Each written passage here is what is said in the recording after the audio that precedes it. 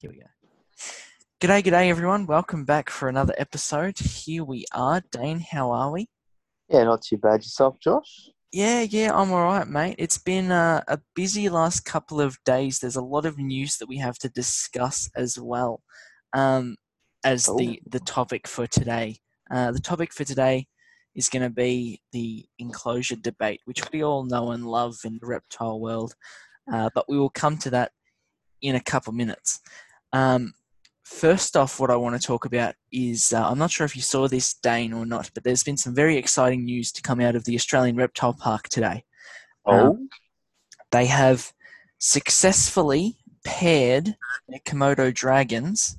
So oh, they've had at least one copulation so far, okay. which is the first time it has happened in Australia. Especially if they can get babies on the ground, that is going to be fantastic.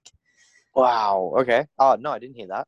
Yeah, That's so awesome that's news, Bart. that's big news for Komodo dragons in the region because some captive bred, oh, most of them are captive bred. I think all of them are captive bred, but captive bred Australian born and bred is going to be big, especially when it comes to whether it be acclimatization to Australian weather patterns Hmm. and that sort of stuff as well. There's lots of potential for where that Now, can go.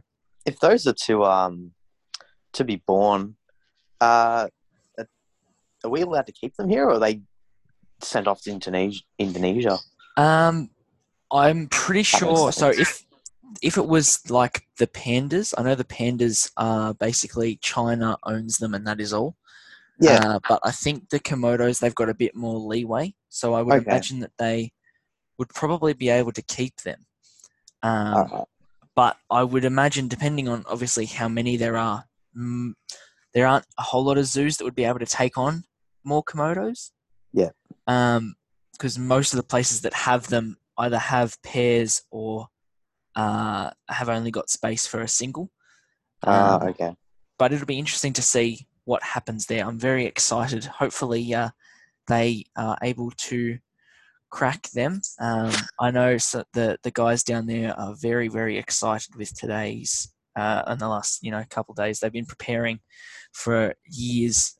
Their setup is perfect for breeding komodos purely because they've got essentially like a pool glass uh, gate almost Okay. separating the two komodos. Yep. So basically, year round, they can see and smell each other, which means they already know who they are, if that makes sense. Yeah. Because komodos are one of those species that can be incredibly insane when it comes to breeding season Oh. and doing everything that you don't want them to do.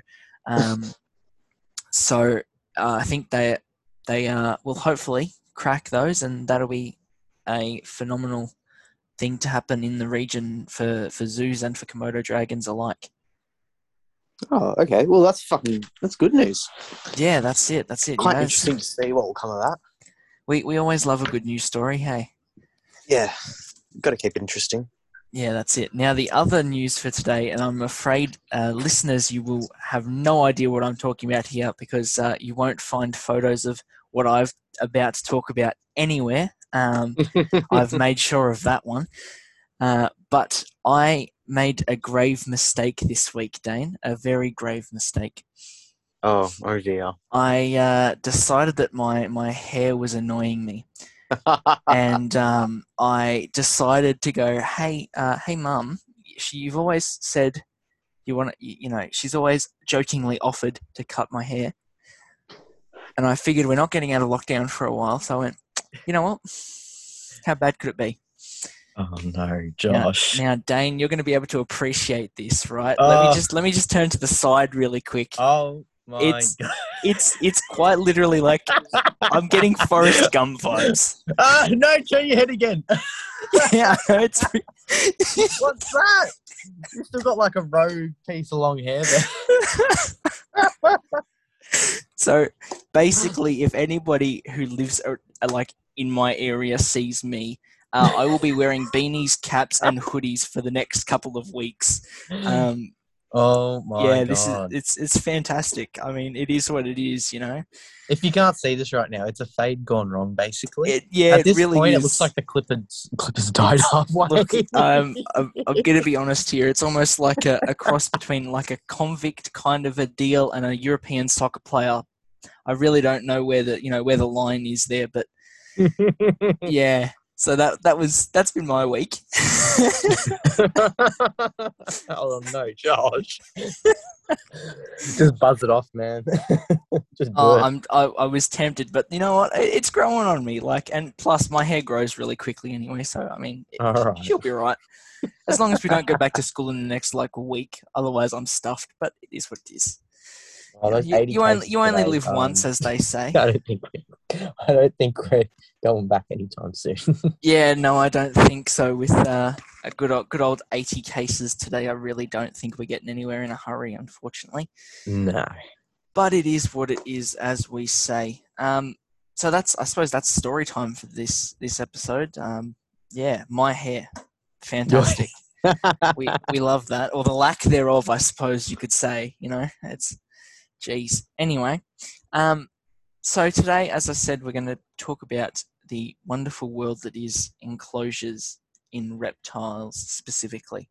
Now, obviously, similar to the morphs localities debate, there may be a few sweeping generalizations here. We don't mean to put anyone's nose out of shape, but this is just basically we're talking off the top of our head here, so we're kind of shooting the shit, if you get what I'm saying. So if anybody doesn't like what we're saying, fair enough. It is what it is.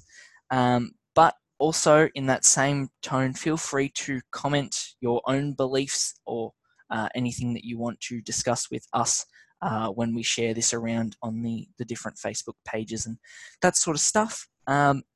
So I figured we'd get started by talking briefly about what the prominent enclosure types are. Now, obviously, you can break this down as much as you would like, but we're going to go fairly general here.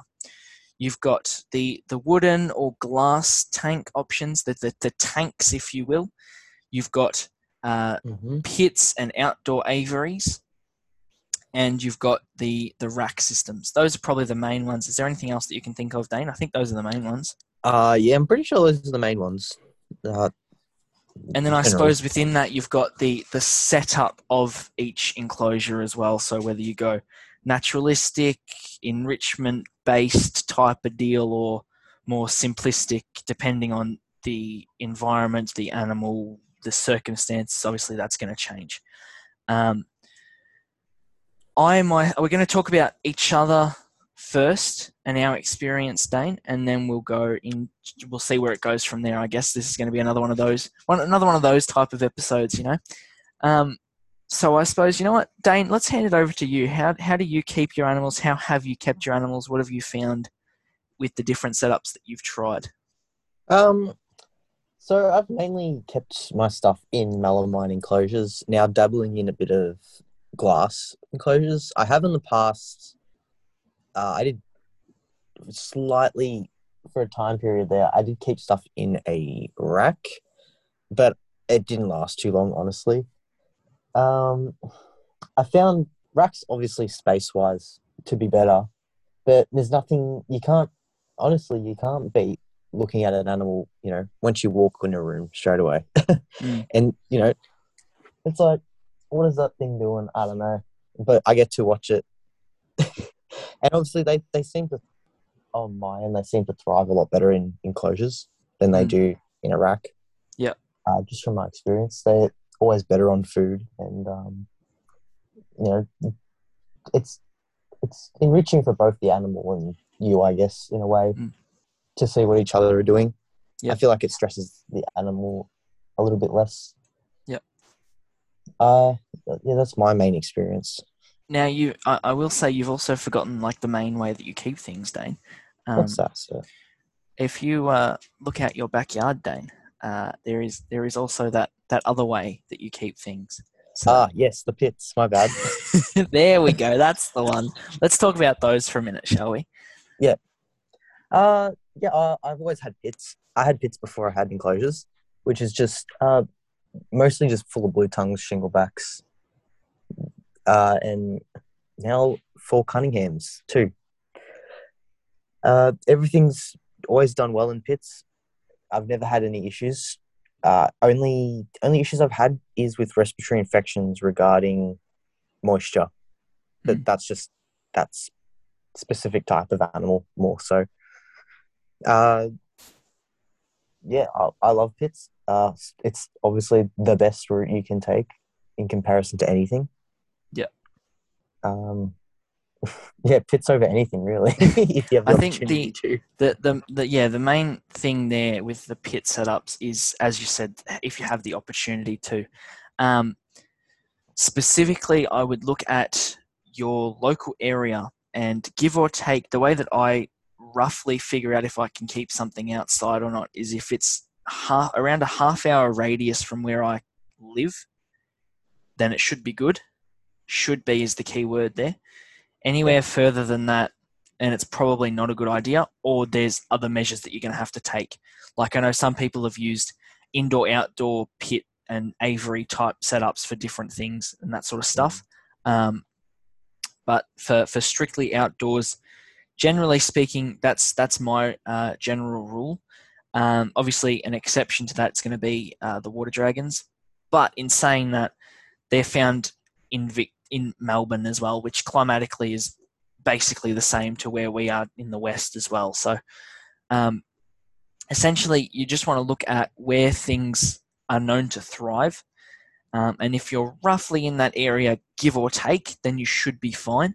Probably the main exception to that both myself and Dane have had experience with is shinglebacks. They seem to just not really like outside all that much, at least here in southwest Victoria. I think It's been hit and miss, I suppose, isn't it?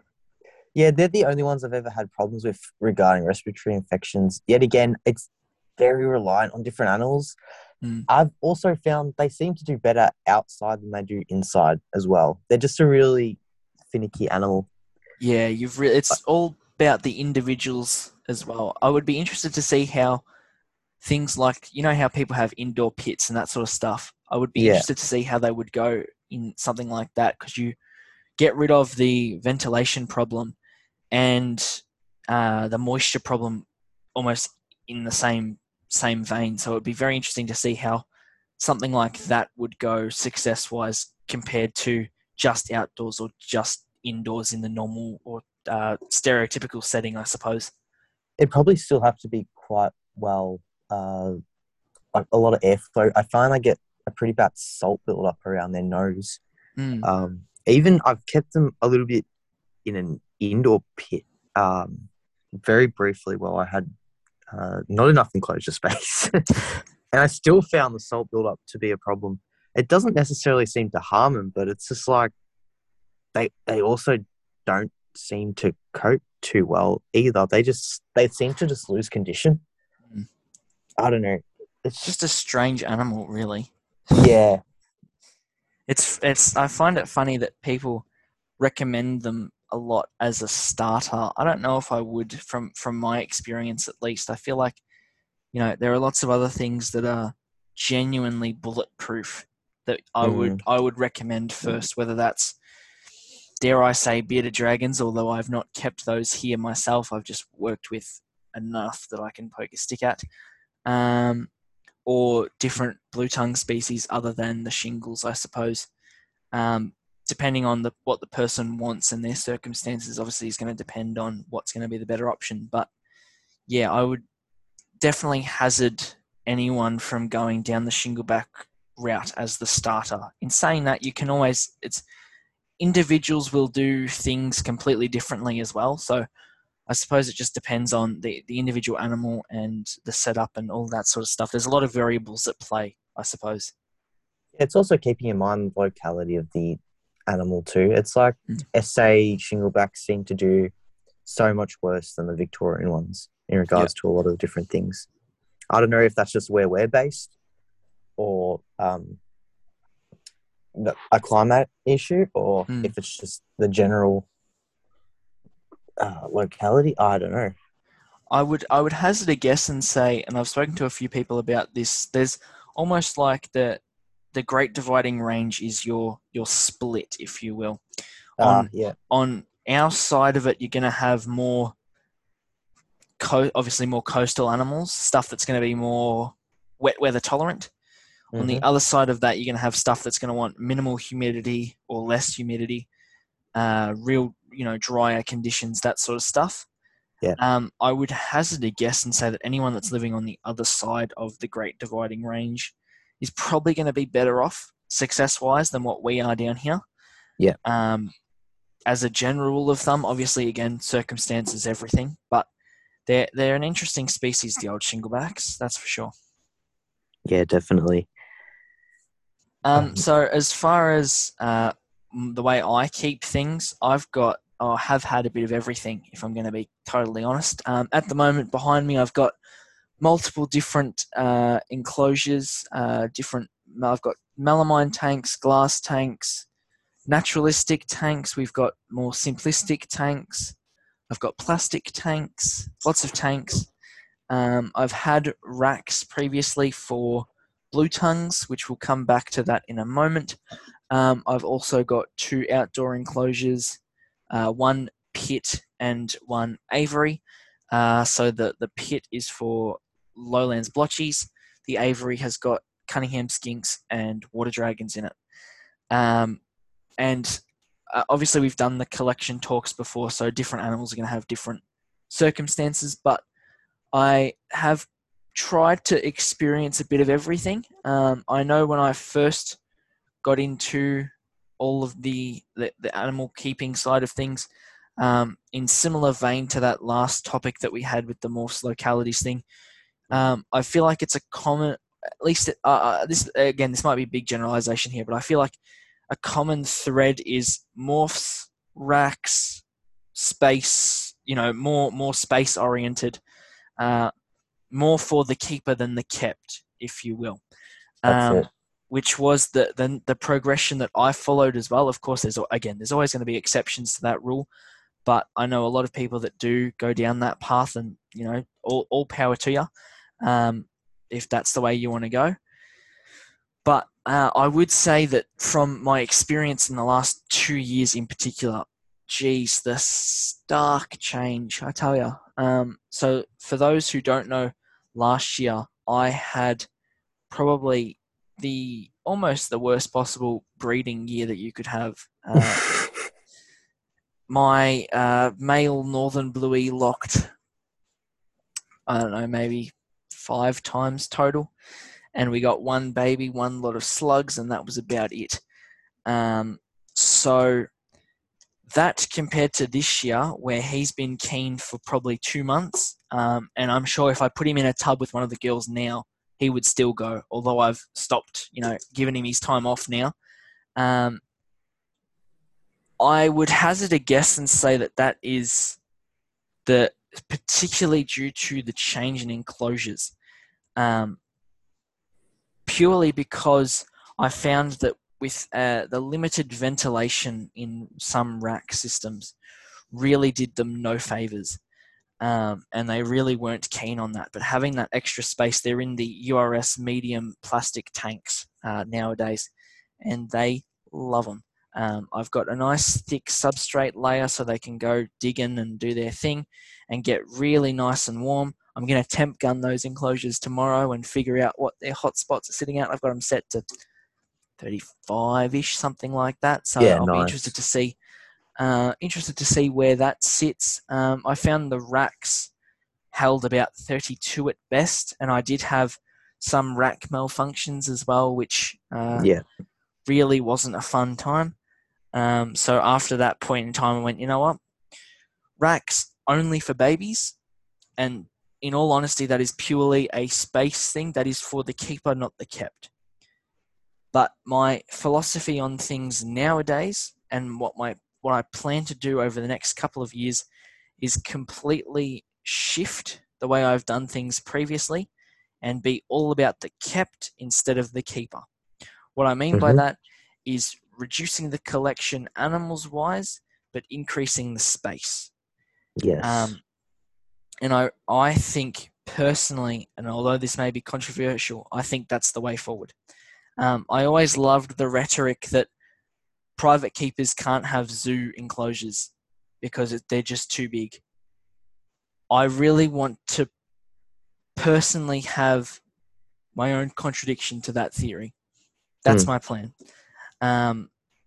Hopefully, it will go to plan. That is, but that's kind of what my thought process is. I suppose is trying to go for the naturalistic, the big enclosures. The essentially trying to be a more naturalistic and better keeper. Really, is what that is. That's it. So, like, for example, I'm looking over at a tank that I've just set up. Well, not finished set up. It's about halfway done, which is going to be for some eastern dwarf tree frogs eventually. This is probably the most work I've put into a tank yet, and I'm still nowhere near completion. So that's something that I'm actually really enjoying the process. I'm going to be honest. It's quite fun. Although it seems like hard work while you're doing it, just to get that reward at the end and go, yep, that looks fantastic, Yeah. So that's the way that I'm trying to go with things. Dane, let's talk about you for a minute. What are your visions on what you've got nowadays? Honestly, it's pretty similar to you, not gonna lie. It's more just what I want to look at. Yeah. And giving those animals the best life they could have, I guess. I would not put my setups right now as final, not at all. My diamond and python enclosures, I want about 2 times the size they are now. Yeah. Outside wise, I'm pretty happy with it where it's at. It works well for what I've got, and I don't really plan on getting anything more. They seem happy. I've had those pits that main pit for 10 years plus counting. Yeah. And some of those animals have been in it since the very start, and they've done fine. But yeah, it's just me working on my inside stuff, making it nice for viewing, and the animals happy, really. Yeah, that's it. I think pits are probably an easier one to get right. Yeah. But definitely. I think one of the main things that I've noticed with the online side of things is people tend to overcrowd pits very easily. That's it. Very easily. For my example, I'm trying to remember what the size of my pit is. At a guess, I'm going to say it's about 180 by About 3, isn't it? Yeah, one way it's 2.5 or 3, and another way it's about 180, and then about 90 tall. I have 5 lowlands blotchies in there, and that is more than enough for me personally. I don't want any more. I don't need any more. Although it is interesting, I have noticed that really only like 2 of them come out and about. But anyway, that's just individuals do individual things again, as we said at the start. But for me, I have had more than that in there previously, and I didn't like it. I wasn't a fan of, oftentimes you see on different groups a stack of 10 animals sitting next to each other. That's not for me. All fighting for that last bit of sun. Yeah, that's not for me. People are free to do whatever they want to do, but you really got to. I think you got to ask yourself at one point or another whether that's doing it right. If you've got any more than 15, 20 animals in one pit, unless it's I don't know, maybe 10, 15, 20 meters square, you really got to look at what you're doing. If I'm going to be honest here, that may be controversial. But hey, that's the way it is. That's my belief at least. I know for my water dragon Cunningham skink enclosure, I have whittled down my group of water dragons to 3, an adult male and 2 adult females, and I have 2 Cunningham skinks in there. Have I looked at putting other things in there? Yes. Am I going to? Probably not. I think it would be wishful thinking to add anything else into that group because it works well. the Cunninghams have got their spot, the Water Dragons have got their spots. But yeah, I've had other stuff in there in the past, and it's that same notion of having 4 or 5 animals in one spot. Is that really what you want to aim for? Yeah. I don't know. I think one thing that I am going to look at over the next probably couple months, give or take, obviously depending on what happens in the world around us, is my waterproof areas, the tubs and that sort of stuff. I want to, dare I say, naturefy them, if that makes any sense. Just make them look a little pretty, basically, a little bit prettier than they are already. A black tub in a planted naturally space doesn't really, stands out like dog's balls, really. So I think that's on my agenda, is to get to work with some foam and tile pointing and stuff like that, and get that going. I think is one of my next jobs. Of course, that list is always growing, as anyone with reptiles would find. That list of jobs is always something else on there. But yeah, I think that's sort of what I'm working towards as the next step to really complement those outdoor enclosures. The other thing that I really like that some people do is putting different materials that you would find naturally into the enclosure as hide type things. Like the amount of pits that I've seen with, old car tires or bits of tin or wood sleepers, whatever it is. It just gives it that extra bush feel, but it also doubles up as a natural hiding spot as well. And that's it. And I think that's a really good way to do things as well, just to give it that extra look and feel, while still giving the animals what they need, I suppose. Definitely. And one thing that I would be interested in, I know Scott Iper does a lot of underground hide systems. Yeah. I would be very interested to see how those work, and the pros and cons of doing something along those lines as well, potentially. I know I've tried to kind of dig my tub systems more into the ground, just so that they hold a bit more heat, potentially, give them a bit of extra insulation. But I'd be interested to see how that underground system works, with animals and that sort of stuff as well. Yeah, it's definitely a very interesting way of doing a hide system. There's a lot of preparation before actually making the pit Yeah. to put in, but I feel like it'd be worth it. I mean, you commonly find stuff underground anyway, whether that be under like tree roots or anything. So it's definitely That's interesting. it. And the wonderful world that is heated hide boxes is a very interesting thing as well. I saw a video by a gent down here in Vic. The channel is, I want to say Verana Bay. It is, as in Verana Day, but with a B. Okay. And he was setting up a heated hide box for his lacies. Okay. And it was very interesting, the process behind doing something like that.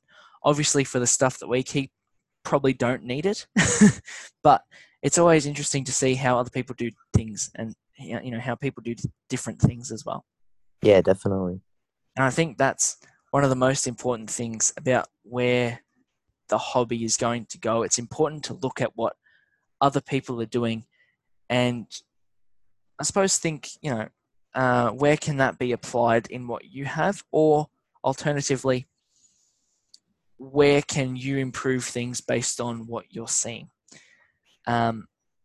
Whether that's things to do with lighting, heating, enclosure designs, size of enclosure, there's so many different things. But I think there's that real scope for where can we do better.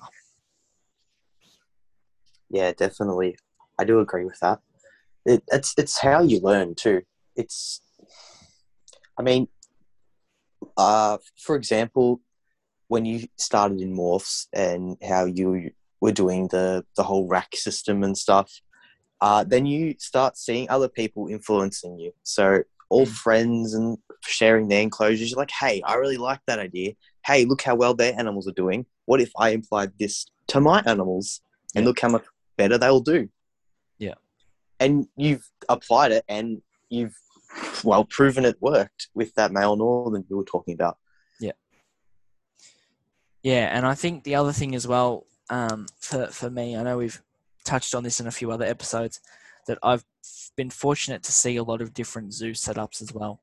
And going there and looking at them and going, that quite literally is a piece of natural habitat right there. That's it. That's what you want. You know what I mean? Like, yeah, seeing that and going, that is almost an in situ photo out in the bush. Like, I want that is in my fantastic. home. I want some of those in my house, because it is every bit that piece of nature there, and it's like you're looking at a photo almost. It's just fantastic, you know. I think one thing that I did want to touch on, I think before we touch on that, actually, this topic is one that we can talk about for hours, and I'm sure we will revisit this at another point in time as well, potentially multiple with some times. guests. Yeah, multiple times. There's always pros and cons to everything. But one thing that I did want to touch on, and again, as I know I've said this multiple times, this in particular may trigger some people, but this is the reality of rack systems for reptiles, okay? Barring for hatchies, they were set up from rat racks. Let's be real here. If you look at the American systems, the rack systems, they were rat racks that were amended for ball pythons. Yeah. So you've gone from mass production of rats to mass production of a snake that supposedly spends most of its time underground, although depending on who you talk to, that's a whole nother kettle of fish. And then they've gone over to here in Australia, where we've got people keeping semi-arboreal snakes in racks, big snakes in racks. I don't know. I don't see it personally. But in saying that, I also don't see how people can keep things like black-headed pythons and bredls in adult animals in 120 centimeter enclosures either. I can't see it. For me, that's a no-go zone. That's for me. Again, for me, it's too small. I know people will play but they've successfully bred card. That's always the go-to for any of these debates is, if they breed, they're healthy. But that's really not how we should be looking at animal husbandry. Whether it breeds or not is one thing, but whether it has the ability to, and there's multiple, I've looked into this for some school groups that I'm a part of, a school group that I'm a part of.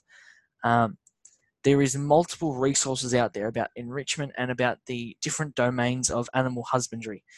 And it just frightens me that the zoological field has got all of these resources, but private keeping in a lot of cases, I will say a lot of cases, not most cases, turns a blind eye to everything. You got to remember too, it's literally in our law for the licensing. Animals have requirements that need to be legally met, size-wise. That is a good point too. Yes, in the Victorian, there is a code of practice for keeping reptiles and for other animals as well that has got minimum sizes for everything. And I think a lot of people don't realize that that's out there, but the people that don't change also just kind of like turn a blind eye to it. Yeah. I don't know why that is, but I would also say that some of the estimates on that can be a bit overarching, if I'm going to be honest. But at least the thought process is there, if you get what I mean. Like some of those max size enclosure things are a bit, how you going? But at least the thought is there. That's the thing, right? But if you go into a pet shop tomorrow and go, I want this animal, they're going to show you probably 3-4 different options of enclosures, different sizes. They're not going to know that there's a code of practice out there. They should know. No. They're not going to know. They're really not. No. And they're not going to take that into consideration, nor are they going to consider what that animal is or what it's going to look like, going to be like size-wise as an adult. More than likely, again, some shops will do their proper due diligence and that sort of stuff, but others won't. That's the reality of this. Yeah. You know, I'm going to make a bold statement here, and I'm going to say that I personally will be changing the way that I keep things based on this. I want to start seeing people keeping carpet pythons in Australia in enclosures that are bigger than a 6-footer, so 180 by 60 centimeters, right? So the current standard, if you will, is either a V70 tub or a 120 by 60. And I will openly say that I have got carpets currently in 120 by 60s. But I have also got plans in place to drastically upgrade those into the future. Well, that's it. I think that's where we should be looking to go. I think that the days of keeping a semi-arboreal species in a rack system really should start to be finishing. Again, controversial, I know. And I also have a lot of carpet python breeder friends that do rack systems and everything like that. You do you, but that's the way that I'm going to go from now on. In saying that, I am still going to use rack systems for babies. But I think that's a whole nother kettle of fish. Purely because in most cases, that is the best way to do it. Again, that may be hypocritical. Absolutely. I've been known to be a hypocrite many times before. I will happily admit that.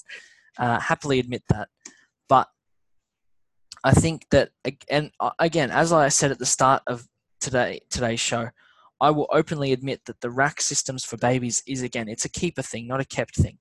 Absolutely it is. But it's a system that works for the purpose. You got to remember too with hatchlings and rack systems and babies that it's all temporary. It's not a long-term thing for the breeders. Their thing is pump out as many babies as you can typically. Not talking about all breeders, but typically let's talk about the big average breeder. Pump out as many babies as you can, feed them up, and ship them off to the new homes within, a short period of time. That's 3 months. That's the worst case scenario. Let's go with that. That's the worst case scenario. It's the shove a rat down its throat every 2 days, get it as big as you can, and get it sent off so that it can breed at 18 months. Let's go with that as the worst case scenario. But I would say that in most cases, maybe that's being generous, but in a lot of cases, you're going to have, at least for me personally, my animal market from this year on will be probably first-time keepers, realistically, with the animals that I have. But the way that I see it is if you can encourage people to do things the way that either you do them or the way that you see best,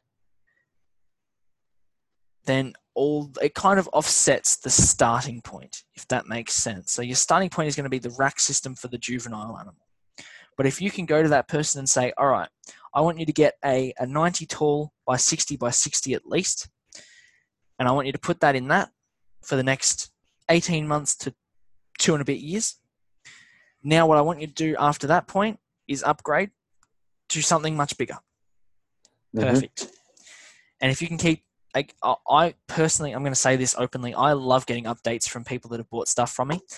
If you can keep in contact with people that you've bought stuff off and go, how's it going? What's the size? What are you doing nowadays? That sort of stuff, and keep tabs on it all.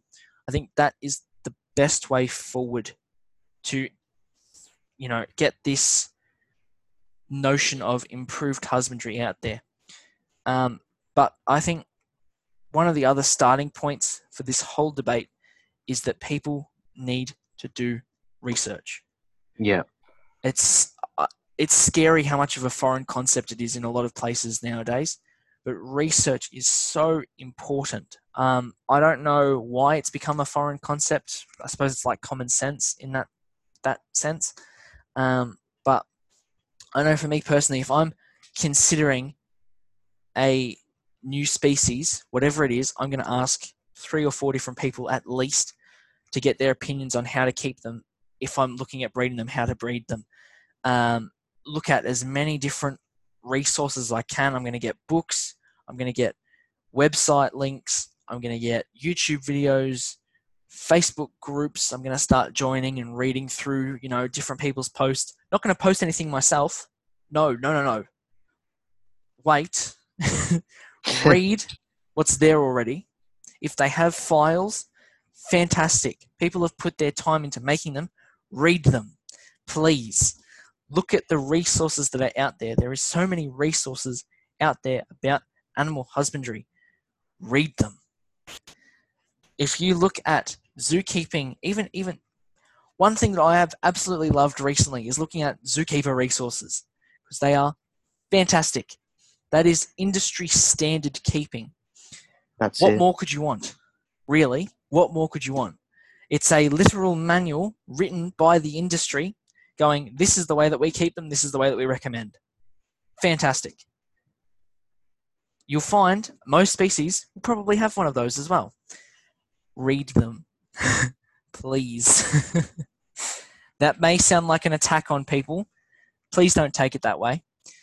But do your due diligence. Do diligence. Geez, that was slightly dyslexic. Anyway, do your reading. That's the one.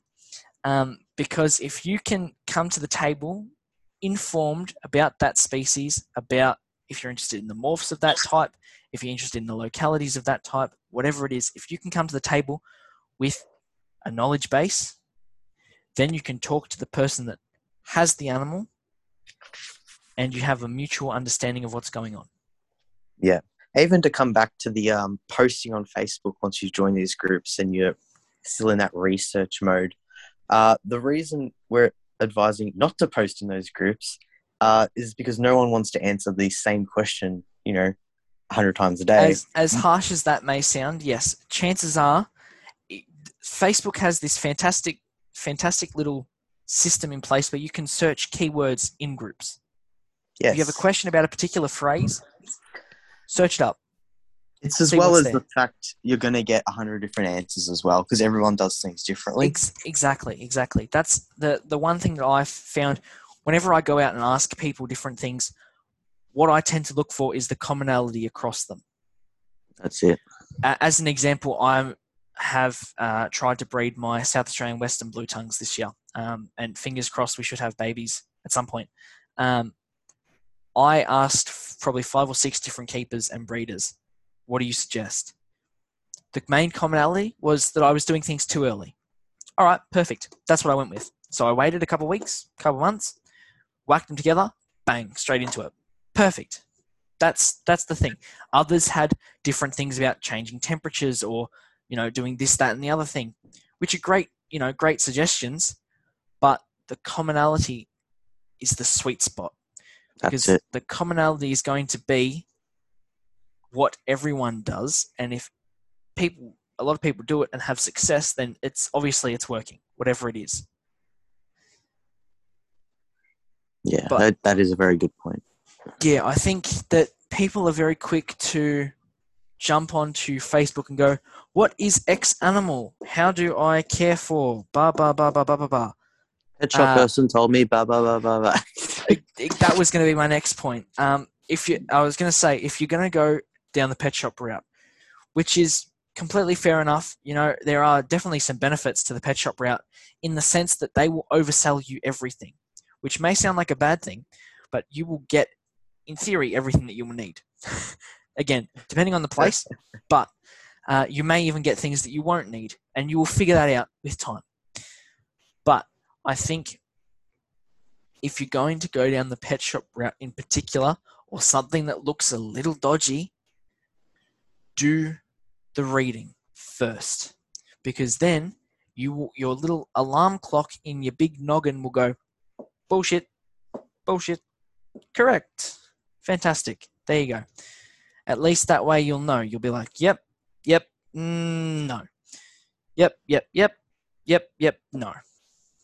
And at least that way you've got that base, at least a base to grow on from that point on about your knowledge and your husbandry. Yeah. Because the one thing that seems to be a reoccurring theme across the interwebs as well is people taking one person's word as gospel. That is probably one of the worst things that you can do. Regardless of who the person is, it might be Joe Blow down the road who's got 2 snakes, or it could be one of the biggest breeders in the country. Whatever it is, get advice from multiple sources. Again, I can't stress this enough. Do your reading. Essentially, do your homework. I know a lot of people don't like doing their homework, but in this instance, this animal is going to depend on you for their life. Please at least know what you're doing in some This way, animal, shape, or form. if it doesn't thrive, honestly, you only have yourself to blame. You could have basically prevented whatever suffering it's going to endure. Yeah. That's the harsh reality of it. The other thing as well, we're not sitting here high and mighty. Jeez, the amount of times I've fucked up over the last couple of years. Goodness me. I know Dana and myself are the same situation in that instance. We've all made mistakes. Shit happens. It is what it is. Sometimes we make the same mistake multiple times. But you know what? Exactly. You learn the hard way. Exactly. That's it. But at least when mistakes happen, at least if you have some groundwork, you can kind of figure out what's going on. Like the amount of I've gone to the vets a few times for different things, and I think one thing that the vets always appreciate is if you know what's going on with the animal and you have a rough idea of what may be wrong. Obviously, you're not going to be qualified to go, oh, it's this. But you can kind of go, I don't know, if you're suspecting a respiratory infection, you can go, oh, it's sneezing a lot, not as active, something's wrong, obviously. But otherwise, you can go to the vet and go, temps are fine, it's eating, blah, blah, blah, blah, blah, blah, blah, blah. Oh, but this happened that may have caused something to go wrong. Okay, the vet has a basis. Fantastic. Another thing that's going to be very important is the whole world of record keeping. But I think we'll keep that for another day. Yeah. This has almost become a beginner's guide episode more than anything, hasn't it? Whoops. We may have to come back to the racks and tubs and enclosures debate and do it properly, because this has basically just become a beginner's guide more than anything. Yeah. But hey, that's okay. That's just as helpful a resource, I think. But yeah, I want to go back to one point that I labored a lot in that tirade of a monologue that just happened. I think if you can find industry standard, not reptile industry, zookeeper industry standards for the animals that you keep, that's going to put you in a perfect, almost perfect stead. Because what's accepted by the zoological field is very different to what's accepted by the reptile keeping, private keeper world. Because zoos are held to a completely different set of standards compared to what you and I are at home. I think that's the main takeaway from this. And do your reading. I know I said that about 7 times already, but hopefully that's gotten through to people's minds. I will rate anyone who's going to go down into the comments and just say, do your reading. Just putting that out there. If you do that, well done, you. Just for the memes purely, just because you can. But otherwise, I think that will just about do us for today. I think I'm going to have to reword the title of this one and go for a beginner's guide, kind of, sort of. Something like that. But we'll see how we go. Hopefully you've all enjoyed. Obviously, this will be coming out in a few weeks' time. So feel free to send us a message. Hopefully you enjoyed the last couple of episodes. We went for something a little bit different with the last two, talking about particular zoos. If you want to see more of that, let us know. Or if you want to do more debate things, whatever it is, we're always open to feedback. Probably best to send it to me because I tend to be the phoneaholic, although I am trying to fix that. That's a story for another day. But anyway, Dane, where can the lovely people that listen find you and your animal adventures? You can find me over at Blue Horizon Reptiles on Facebook and Instagram.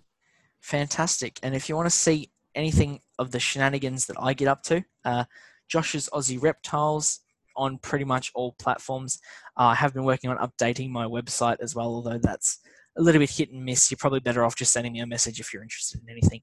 Anyway, hopefully you enjoyed. Have a great afternoon, night, morning, whatever it is. Enjoy, and hopefully you're all keeping safe in the weird world that we live in at the moment. Thanks for listening, and see you next time.